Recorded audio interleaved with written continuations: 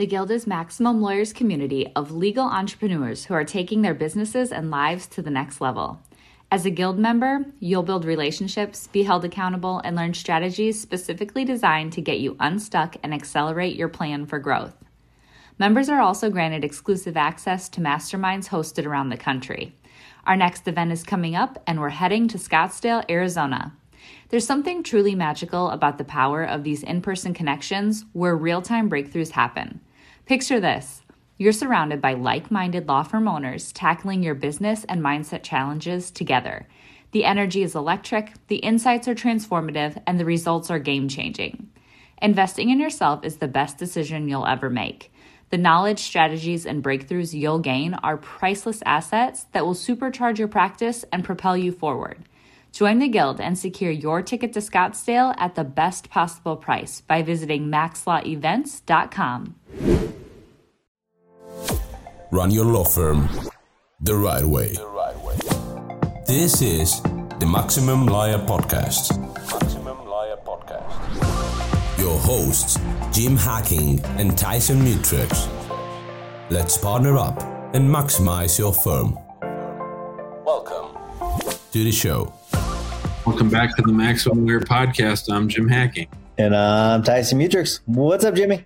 Well, this is a real treat because we have one of my best friends and favorite people on the show today. He's been a supporter of my firm for many years. His name is Kelsey Bratcher. He's been on the show before. He is an automation guru. He has his own company called Hired Gun Solutions. He also helped us run the first ever Maximum Lawyer Zapathon in January of 2020. Kelsey, how are you, my brother? I'm doing well. I'm currently in Arizona. For people that don't know me, I'm a full-time RVer, and so I typically try to chase 75, 85 degree weather year round. And unfortunately, I'm going to be grounded in Arizona for a little bit because my oldest daughter is about to graduate from ASU with her teaching degree. And we don't know if they're going to do a ceremony or not, but we're going to be here to throw a little bit of a party for her when she reaches that milestone. So we're excited. But it's going to get hot here. I'll say that.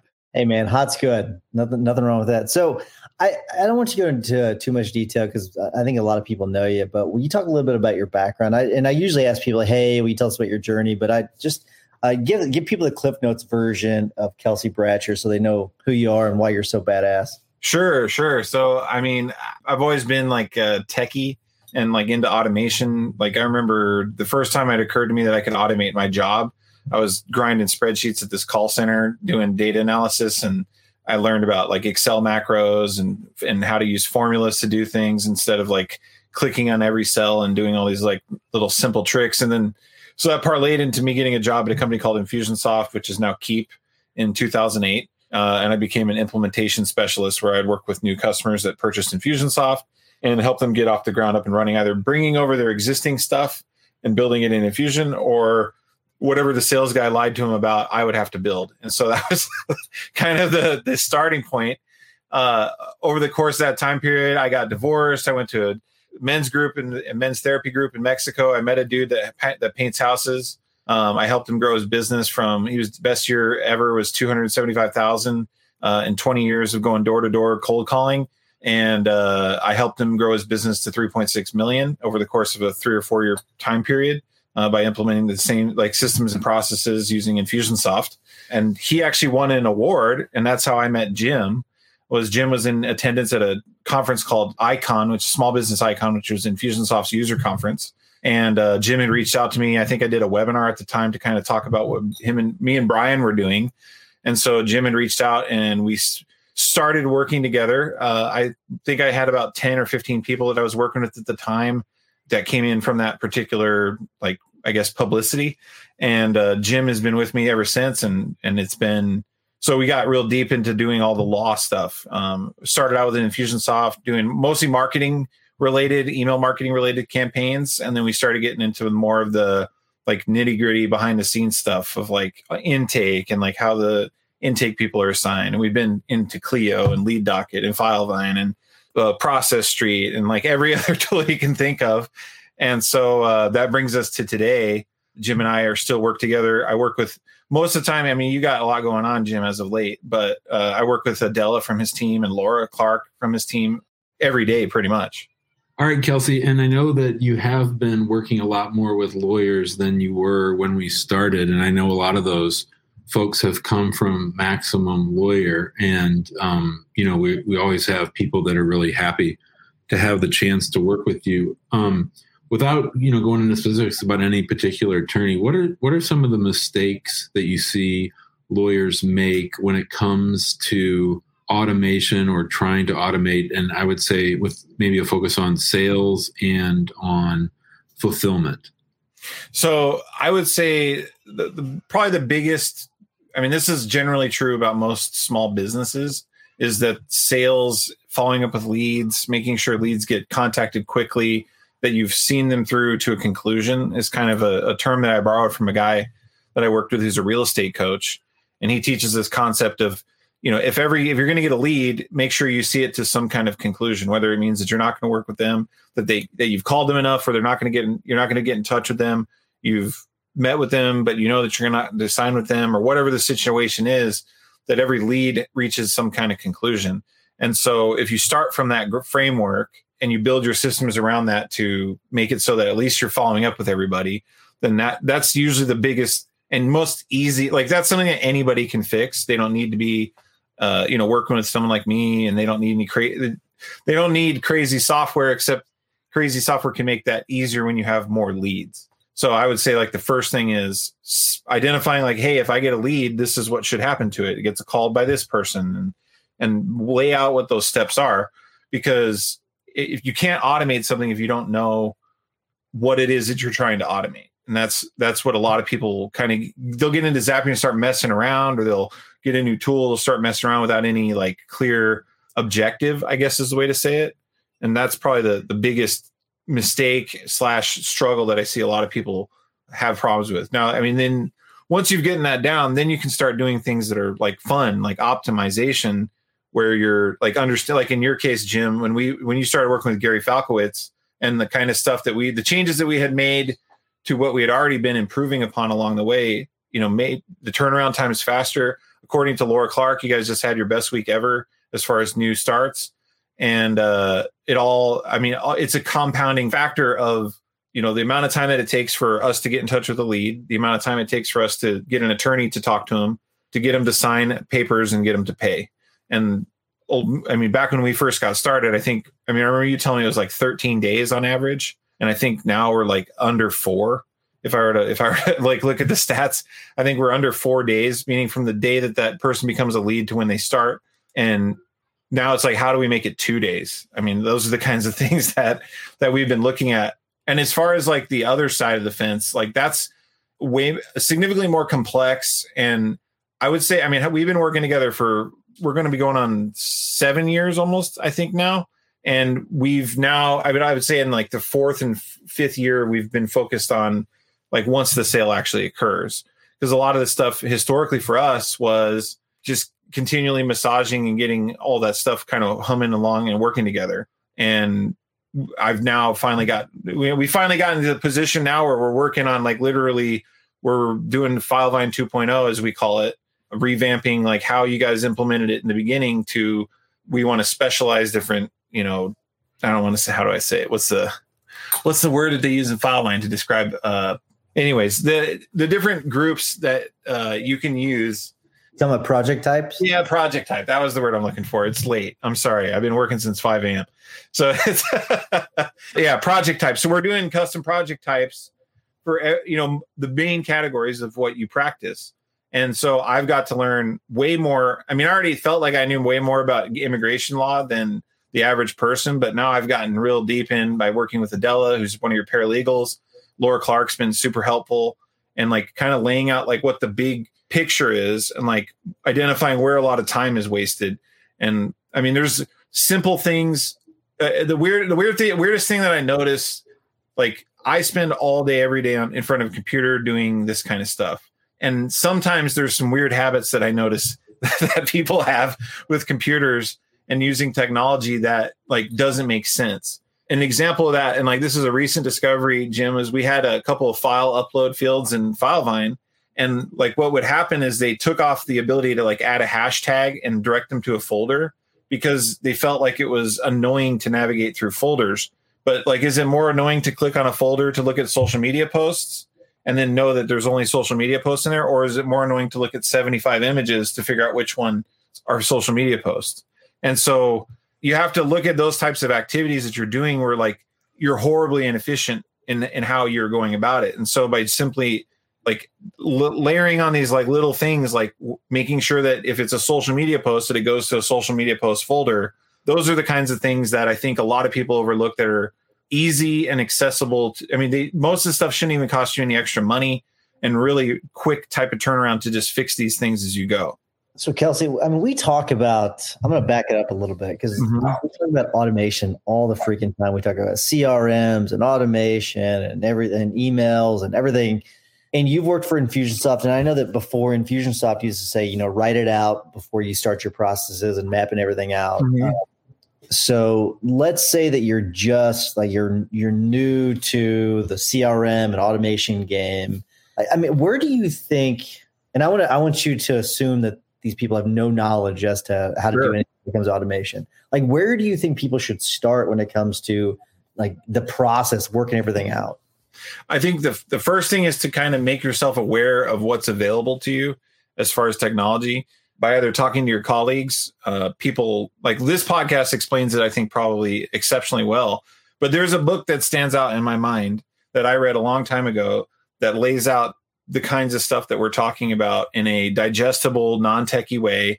And that book is called Duct Tape Marketing by John Jantsch. It's been around for, I think, 10, 15 years now.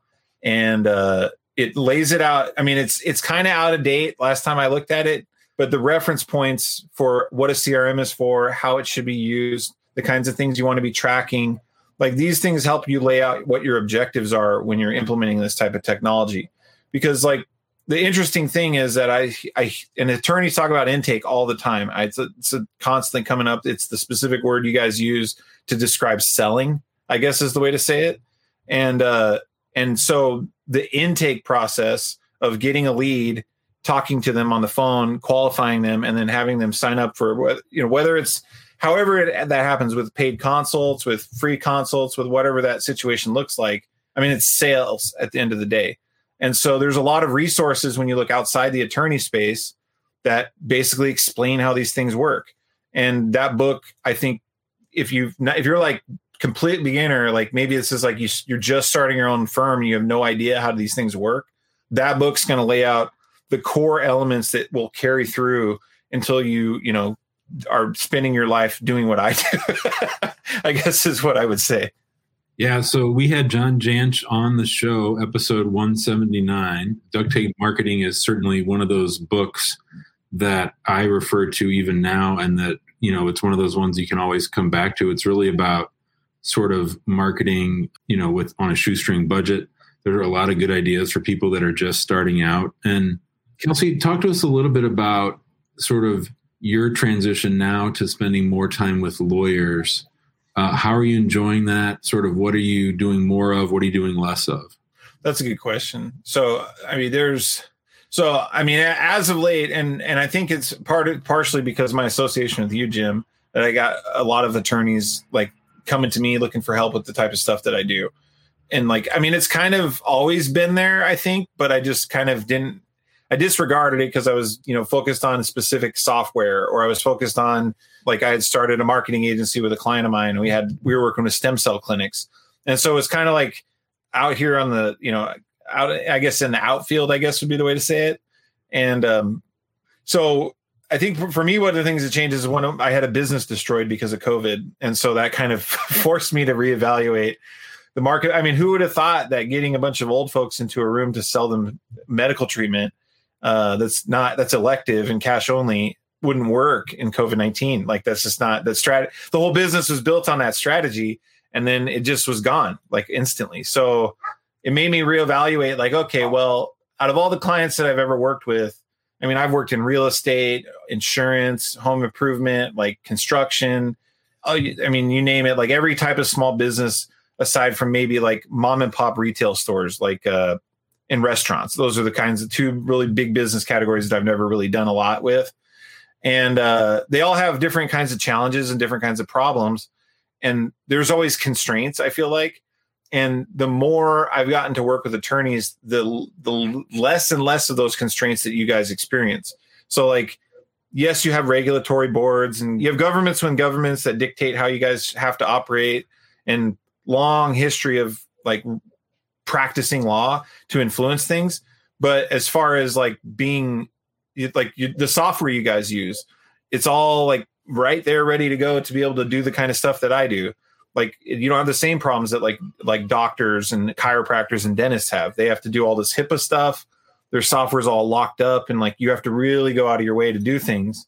And then in addition to that, a lot of the work that you guys do on the day-to-day basis is fairly tedious. I mean, when you actually get down to the like nitty-gritties of composing certain types of documents and things like that. And so when I look at those types of problems, it's very apparent that, you know, the skill set that I've developed over the past 15 years or so just so happens to work really well for what you guys are doing. And I would have never thought that I would have learned so much about a particular marketplace, I guess would be the way to say it. And can basically considering like, I don't think I'll ever know everything, but like I have a good idea about how the different elements that go into a law practice as far as technology are concerned to get to, you know, whatever. I mean, I don't even know how to describe it, I guess, but that's kind of I think the long and the short of it. And then the other thing that you guys are a heck of a lot more committed to your businesses than the average business owner, which is always a pleasure for me because I can get right there with you on how you want to be able to work in your practice. And so like real estate agents are flaky. Like I wish that I could say that was different, but the stakes that go into becoming a realtor are just not the same as an attorney. It's just not this, you know what I mean? So Kelsey, the number one question that we get in the big group is what CRM should I use, or what case management system should I use? And I'm not going to ask you that question because it's so subjective, but what should people analyze? Like what should they be taking into consideration whenever they're looking at a CRM and a case management system? And when you talk about the differences between the two and then what people should look at. Yeah. So the one thing that I will say for start with the case management systems, and the ones that I've had the most experience with are Clio and Filevine, like hands down. Filevine by far, but Clio a close second. Those tools are they're not built for, in my usage, in comparison to like other tools that I've used. They're not built for selling stuff primarily. I mean, yeah, you can kind of hack it together and like keep track of your leads a little bit, use some tasks to remind you what to do, but it's not a sales tool. And so it doesn't have a lot of the features that a tool that's purposely built for helping you sell and do marketing, that are absent. Now they have a lot of integrations with both of these applications, but for the most part, I don't like the way that they were to be able to differentiate between a lead and a client. It's difficult. And so you have to use tools that make the problem that you're trying to solve easier. And in practice management software, it's to run your practice behind the scenes, like keeping track of cases, where everybody's at, who's doing what, like that kind of stuff. Who owes you what money, you know, your trust account balances and all that type of jazz. But as on the front end of like keeping track of like where your leads come from, the marketing that you want to do to those leads, who is talking to them, and, you know, where are they at in your sales process? Have they talked to an attorney yet? Have they not talked to an? Has intake called and qualified them? Whatever that scenario is, you need a tool to support that, or a variety of tools to support that. And so one of the things that I've been thinking about, I mean, I have my preferences. I like working with Pipedrive primarily for lead management and sales because it's just so flexible and it's easy on the eyes, and people seem to just get the hang of it. But the main reason I like it is because I can do all the things that are asked of me from like a selling perspective, right? And like crazy things that would never apply to the legal practice, but it's just very flexible and it works extremely well with Zapier. And so I've not found another CRM / sales tool in the space that it's as easy to use as that. And so that's, I think probably from the framework that you want to look at is like, where can I go? And like the one thing I'll say as well around, especially around CRMs and there's a lot of like marketing / sales software emerging in the legal space, like Clio Grow, Lawmatics, like all these types of tools. And the main challenge that I have with them is they often have what I call the attorney tax stamped on them, where it's like, just because it's for attorneys, it has to be more expensive. And it's like, there's way better tools for less money if you just get out of this ecosystem of attorney tools. I mean, use one to run your practice by all means, but like to sell stuff, use the tools that sales companies use. Running your own practice can be scary, whether you're worried about where the next case will come from, feeling like you're losing control over your growing firm, or frustrated from being out of touch with everyone working under your license. The stress can be overwhelming. We will show you how to turn that fear into a driving force of clarity, focus, stability, and confidence that eliminates the roller coaster of guilt-ridden second-guessing and mistake-making to get you off that hamster wheel for good. Maximum Lawyer in Minimum Time is a step-by-step playbook that shows you how to identify what your firm needs and how to proactively get it at every stage of the game, so you're prepped and excited for the inevitable growth that will follow. Name the lifestyle that you want, and we'll show you how to become a maximum lawyer in minimum time. Find out more by going to maximumlawyer.com/course. So we're talking today with Kelsey Bratcher on the Maximum Lawyer podcast. He's the owner of Hired Gun Solutions. And Kelsey, we have a question from one of our members in the guild that tracks what I wanted to ask you next, which was, looking back at the years you and I have worked together, I would say that I, as a law firm owner, had a tendency to want to jump from one piece of software to another before we really had even built out. I mean, we were with Infusionsoft for a long time, but after that, we sort of bounced around from thing to thing. And Will in the guild wants to know, how do you focus more on implementation as opposed to just sort of looking for the next shiny object? That's actually a good question. And I will say we did do a lot of jumping around, Jim, but in your defense and also my own, because I was right there along with you, the jumping around, we had good reason to do so. So it wasn't like we were just like, ooh, let's check this out. Ooh, let's check that out. We ran into problems that were going to be prohibitive to us moving forward in a direction that we felt would be beneficial to your practice, right? Like, there is no way that we would have been able to do the 4-day sales cycle that we've gotten going right now if we were still on Infusionsoft. It wouldn't have happened. Well, we could have done components of it, but from beginning of getting a lead all the way to an invoice customer that's paid in QuickBooks, and then also transitioning them into FileVine, that's not something we would have been able to do on the platform that we were on. So when I say, there's one thing that I've come to learn, obviously I am a reseller of Pipedrive, so it is in my interest to sell Pipedrive to people. But the thing that I don't underestimate is the tool sets that you have may not be perfect, but there's something that's important, that if you have traction, it is better to utilize the traction that you and your team may already have and go further with what you have than it is to try to go somewhere else, because you're going to lose that traction. You're going to lose that adoption that your team has built into the tool or tool set that you already have. People undervalue it, but I would rather have, let's say, an okay tool that people are using all the time than the best tool that nobody touches. And that's the biggest, probably, as I've matured in my life and also in working with businesses, I'm not going to go unless I absolutely hate working with Infusionsoft. So get off of it. But the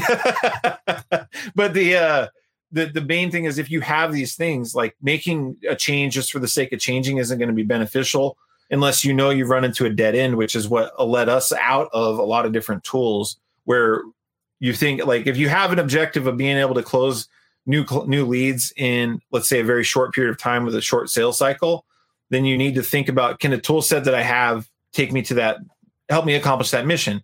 And if it can't, then you need to start looking at, maybe there's add-ons. That's the easiest place to start, is what can I add on to my existing situation, rather than completely diverting down a new path. But if you don't have traction and you've tried it 3 months and nobody's using your tool, just get the hell out of there. Just get to something that you think, try again. That's the easy way to say it. I'm not going to mention the software, but Jim and I had that issue with our people with buy-in on a certain software. And I feel like you're talking directly to me, Kelsey, about Infusionsoft, but I am shopping other CRMs to see what works for me, but it's not my question. So it's going to be funny coming from me, because I like to sort of build this stuff out myself. But you and I were on a call with Christopher Nicolais the other day, and I was just like, listen, there's a certain point where I've reached my limit as to my knowledge and what I can actually do. I feel like I'm pretty advanced compared to other lawyers, but there's just a limit, right? So for the people that are sort of doing it themselves, and I'm not asking you to, do a sales pitch or anything like that. That's not what that is. What I'm asking is like, what is it? Like, what are the benefits to hiring someone like you, right? Like as opposed to, I know it may seem obvious, but like there's really like so much that someone like me can do, right? So how can someone like you just take someone's game to like some basic level to the moon? Because I've seen what you've done with Jim, and it's just amazing. So will you talk about the DIYers versus the people that use professionals like you? So, I mean, it's all like because I like working with people, but I'm not cheap, right? I mean, Jim, you pay me good money, and I appreciate it every month that we work together. And it's not for everyone's budget to be able to pay for work with someone like me. But there are people that are available in this space, this no code revolution that's kind of going on behind the scenes, where it's more like the concepts that are involved in computer programming have been like less and less like specialized knowledge is required to do it. And so you have a lot more creativity that can go into there. And so I would say that finding someone to work with is easier now than ever. And the price ranges from, you can go on Fiverr and find people to help you do simple stuff, all the way up to like, people that are going to take equity in your business. Well, maybe not in a law firm, but like equity in your business in order to work with them. Like that's kind of like the upper end of what I've observed, where like, if I'm going to help you grow your business by, 5X, then I want, 10% or whatever. That's part of the game. So what I would say is there's this like weird issue with like, how far do you take it yourself? And I think the best thing that you can do, and this would behoove you as a business owner, is to not necessarily get like DIY hardcore, but like understand like, okay, if I spend this much more time doing the thing that makes me money, then it's easier for me to do that than it is to spend the same amount of time to get not even scratch the surface on a problem that you're facing, if that makes sense. So it's easier to get more high level visionary type of mindset about something and then find the team to help you build it than it is to try to do it all yourself. And like, I'm a do-it-yourselfer. Like I've significantly hampered my own personal growth and business growth because I'm so like, that's my default. I'm just going to figure out how to do it and do it myself. And only until like maybe the past 3 or 4 years have I started to adapt a different mindset where it's like, I know that I can go and do what I do to make the money to get this problem and pay someone and save time and money because I paid them to do it, if that makes sense. It's a weird, like I just saw a comment on Who Not How. I'm in a mastermind called Titans of Direct Response Marketing. It's a remnant of my former business. We joined before COVID. And Dan Sullivan was speaking, and Who Not How kind of resonated because at the time that was like almost my own realization was, I mean, learn the high level of it, but realistically, you'll be better off time, money, and I mean, there's everything is just to find someone to help you do that, I guess is the way to say it. Me personally, I mean, I'm looking at like the challenge that I see is like you guys, especially in the legal space. I mean, how much time just to go to become a lawyer, you had to go to school for a significant amount. I mean, you almost had to make a lifestyle choice early on in life to become a lawyer, right? And so like, it's the amount of time you've invested in reaching that milestone to take the same amount of effort and then try to get good at like, say what I'm doing. It's silly, right? When the better idea would be to become a better business owner and understand like how you need to structure, what the vision needs to look like, all that jazz, because you can find people to align with it. And then secondarily, it's easier to find people to help you with the different pieces that are going to be needed to get there along the way. When you meet with new lawyers that you haven't worked with in the past, or potential new lawyers to work with, what are the main pain points that people are expressing to you when it comes to the problems that they've had with automation? I mean, usually I think the biggest problem that I've observed in like recent time period is either people that try to do it themselves and get in over their head, or they've like outsourced it in an irresponsible way, I would say. So like the biggest complaint that I've seen would be the outsourcing of stuff to irresponsible outsourcing, I guess would be the way to say it, where you're not, and it's nothing against the person that they outsourced it to, but like you have to provide enough guidelines and knowledge to do the thing, right? Like if you get a virtual assistant, they're very good at doing exactly what you told them to do. But if what you're telling them to do is not good, or it's not smart, or it's not the best way to do something or whatever, then they'll do it poorly over and over and over again for you. And so I've seen a lot of, I don't know. Can I cuss? But I've seen a lot of messed up systems, and usually it has to do with poor guidance and then also lack of experience of the people that are building it. Or like, if I'm going to be implementing a system for somebody, like I'm not just going to take orders and go to town and build it. Like I'm going to tell you, no, that's bad because of this reason, or we're going to do it like this because the 10,000 hours that I've been building these types of systems tells me that this is a better way to go. And so it's kind of like a hybrid of consulting / I guess freelancing, where I actively am building your stuff out for you, Jim. But like at the same time, we've spent a lot of time noodling over the kinds of problems that we've had to solve. And we even enlisted help from like Gary Falkowitz, for example. Like we were beating our head against the rock to try to get there. And he's just like, stop doing consults or paid consults. And like, as soon as that constraint was lifted, it was like, oh, well, we can just move fast now. And I mean, obviously there was a lot of, I would say, soft skills stuff that had to happen from like, we built our phone scripts via Gary's help. I put together a tool to make that easier, and then just incorporated that into, it was just like the thing we needed someone to give us permission to do, I guess would be the way to say it. I think that's a great way of putting it. So we do have to start to wrap things up, but Kelsey, sure. And I think you're booked up, but I'm not sure. But if people want to reach out to you to see if you're available for work, how do they get in touch with you? The best way to do it is going to be email at the moment. My website's a little out of date. I've been busy, right? It's going to be Kelsey@hiredgunsolutions.com. That's the best way to go. You could go to my website and do it, but go email me at Kelsey@hiredgunsolutions.com or message me on Facebook. I'm in the Max Law Facebook groups. And I'll just real quick, because like I've had some folks that are hesitant to reach out to me because they feel like maybe like I'm just going to start jumping right straight into selling them a package or something like that. And the reality is that I participate all the time. I regularly answer questions in the Max Law group when I can answer them, right? Like if it's technologically related to software that we all use. Like if you're going to ask questions about like documents and stuff, lawyer stuff, I don't know. I don't know anything about that. So, but I do know about these tools. And so I try to participate and help out whenever I can. And if that means if all you need is like a 10, 15-minute Q&A to get unstuck to help you get to the next thing, or if you have a tough choice coming down the pike of like, should I buy this software or should I buy this one? And you just need someone to, I don't know, bounce the idea off of. Like I've offered that up to folks in the Max Law group because of what your guys' generosity to me over the years has been more, I mean, life-changing than anything I could have possibly done. And so I like to give back in any way I can. And then if it makes sense for a project, either because my time is now available or if that's something that makes sense, I mean, I'm open to that. So it's not I wish I had something to be like, for this much money, you can get started.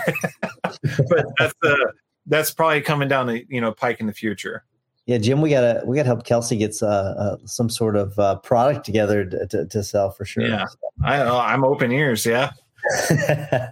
Well, I know I've texted you some ideas, so we'll have to get some of this worked out for you. But yeah.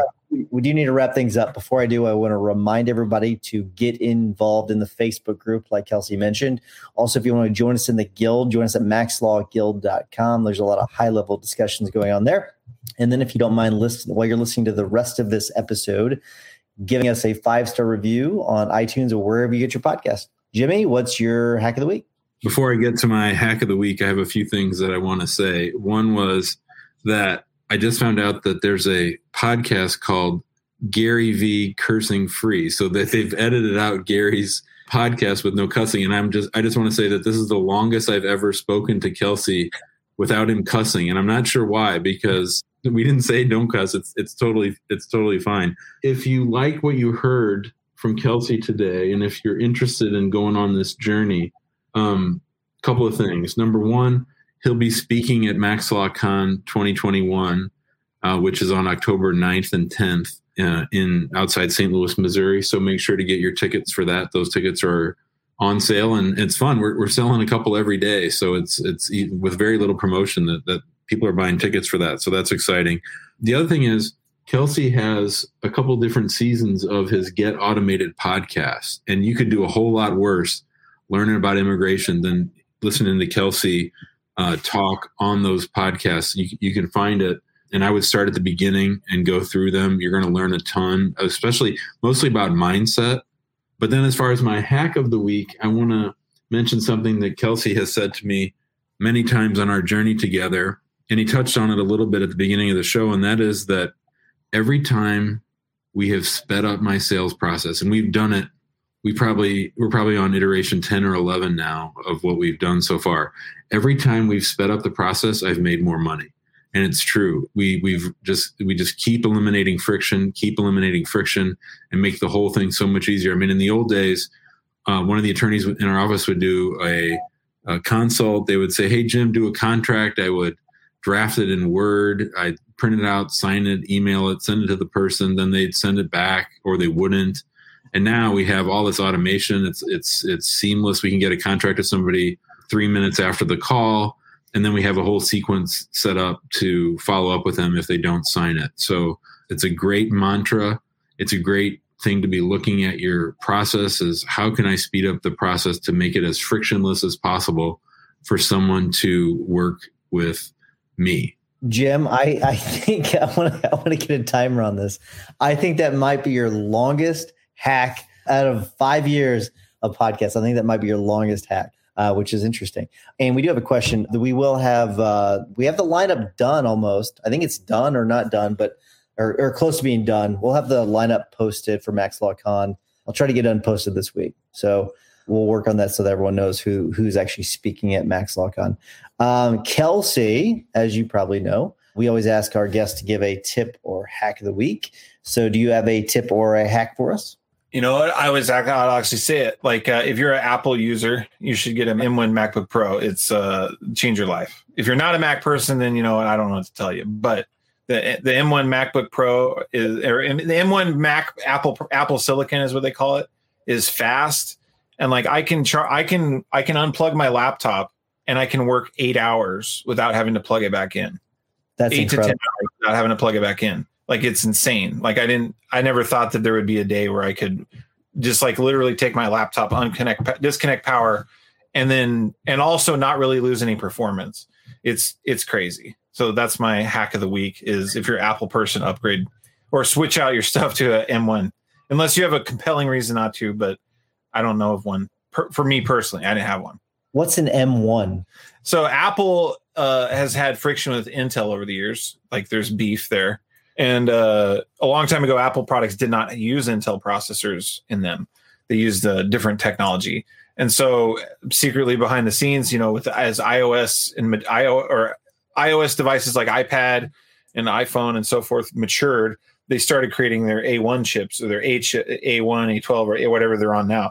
And so that same type of processor architecture, they're now using in the MacBook Pro, the MacBook Air, and the Mac Mini, and soon to be their other products, I'd imagine. And so it creates like a uniform type of situation, and it's a significant performance increase. The other thing is half the price. So like for half the price of your top of the line MacBook Pro, you can get, you know, one of these M1 MacBooks.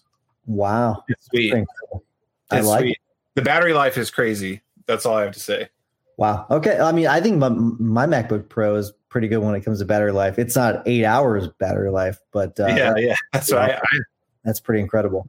All right. So my tip of the week is, since we've been talking about CRMs and everything, I'm not going to recommend a certain CRM, but I will say this. I mean, I've been sort of dug into the trenches when it comes to Infusionsoft for years. I had so much time into it. It was sort of cost prohibitive to get out of it. But as things have changed, as different options with other platforms have changed, as I've gotten more guidance from Kelsey, my tip is to constantly reassess the systems that you use and see if it makes sense for you to continue to use them. Do they do the things that you need them to do? And if they don't, what you've put into those systems already, those are sunk costs. You're never going to get those back anyways. So look into other systems, figure out what works best for you. And then if you have to jump ship, because ultimately it's going to benefit your firm in the long term. So one thing I want to add to that real quick, because we've moved a lot with hacking law practice, and like the first time is hard, the second time is less hard, and then by the time you're moving into your 6th or 7th version of whatever you have, like it's way easier, because like it's harder to build the thing once than it is to build it or to rebuild it again. Like it takes like half as much time to rebuild something that you just built. Like, so the timeline, if it took you 3 months to get to where you're at, it's only going to take you 6 weeks. Well, if you do it right, 6 weeks or so to get to the next tier. And like that timeline, it's not as hard to get out of the tool that you're in as you might think. Great point. Very good. All right, Kelsey, thank you so much for coming on again, buddy. We really, really appreciate it. Thank you for all the guidance you've given me over the years. And I know that Jim's got a lot more out of you, but I mean, you've been very generous with your time with me too. So we really, really appreciate it. Oh, thanks you. Anytime. Thanks, buddy. Bye, y'all. Thanks, gents. See ya. Thanks for listening to the Maximum Lawyer Podcast. To stay in contact with your host and to access more content, go to MaximumLawyer.com. Have a great week and catch you next time.